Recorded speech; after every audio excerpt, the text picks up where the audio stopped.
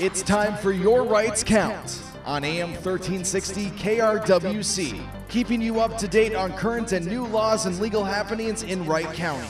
Your Rights Count is brought to you by Buffalo Bail Bonds. Since 1991, Buffalo Bail Bonds has been serving the Wright County community with their 24-hour service. A service that's fast, friendly, professional, and discreet. Their licensed agents can meet you anywhere you need, and Buffalo Bail Bonds is endorsed by local attorneys. Call 763-682-6771 and let Scott, Rick, or Liz help you start the process of setting your friend or loved one free. The first step is to call Buffalo Bail Bonds at 763-682-6771 or check out their website, buffalobailbonds.net. Their office is located at 12 2nd Street Northeast in downtown Buffalo. Buffalo Bail Bonds, 763-682-6771.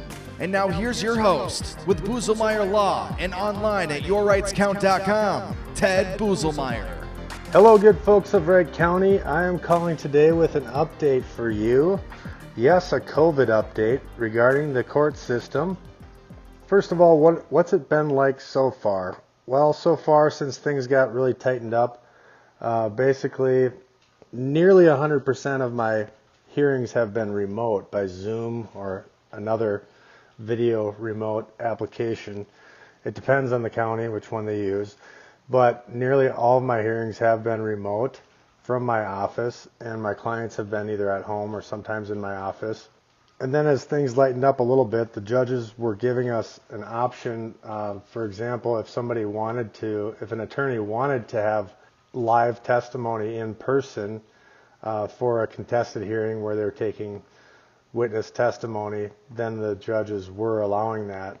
Probably for the past, I'd say 3 months, they were allowing that. So I have had a few of those, but it's actually been really convenient and nice to have these hearings remotely, especially the hearings where you just go there and hurry up and wait and get another court date.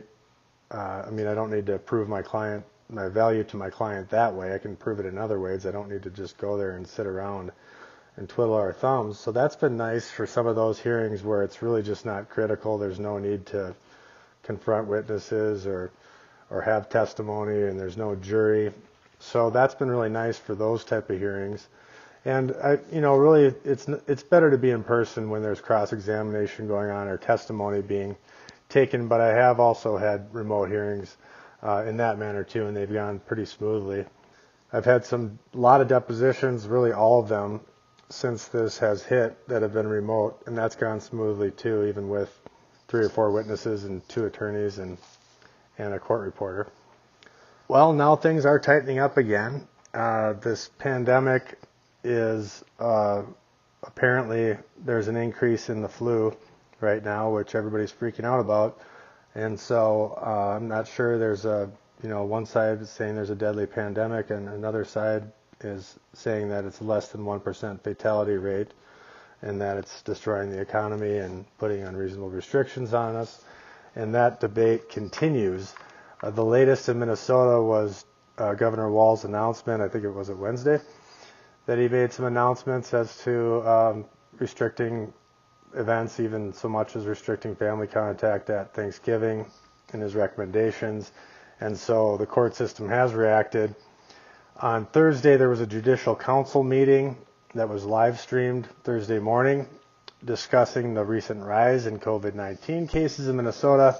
And the result of that is that starting November 30th, all court proceedings shall happen remotely through February 1st, unless it's impossible to do so or there is an exception granted.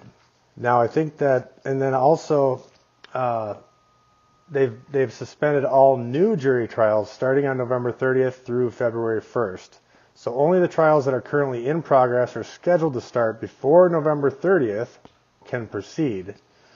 And there could be some exceptions granted by the chief judge in each district, and that chief judge would be based on the criteria that the Judicial Council Executive Committee will develop later. It has not been developed yet, but there will be some discretion for the chief judge of each district to decide whether there's an exception that could be granted.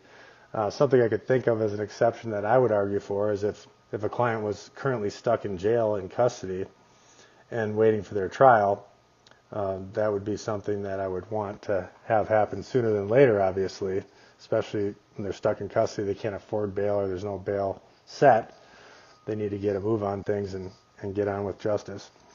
Now, as far as I know, there is no court order currently on point on this. These are just the discussions from the Judicial Council meeting, so this is what I'm predicting, but that court order was supposed to come out today, which is November 20th, and I understand that, this is pre-recorded for the week, so bear with me. But November 20th, today, the court order has not been issued yet, but this is what we're anticipating. So you can count on things being backed up a lot in the court system, especially civil cases, because remember, criminal cases are going to take priority over civil cases, especially if somebody's in custody and have not been proven to be guilty yet. Obviously, that would take priority over a civil case that has nothing to do with liberty or jail.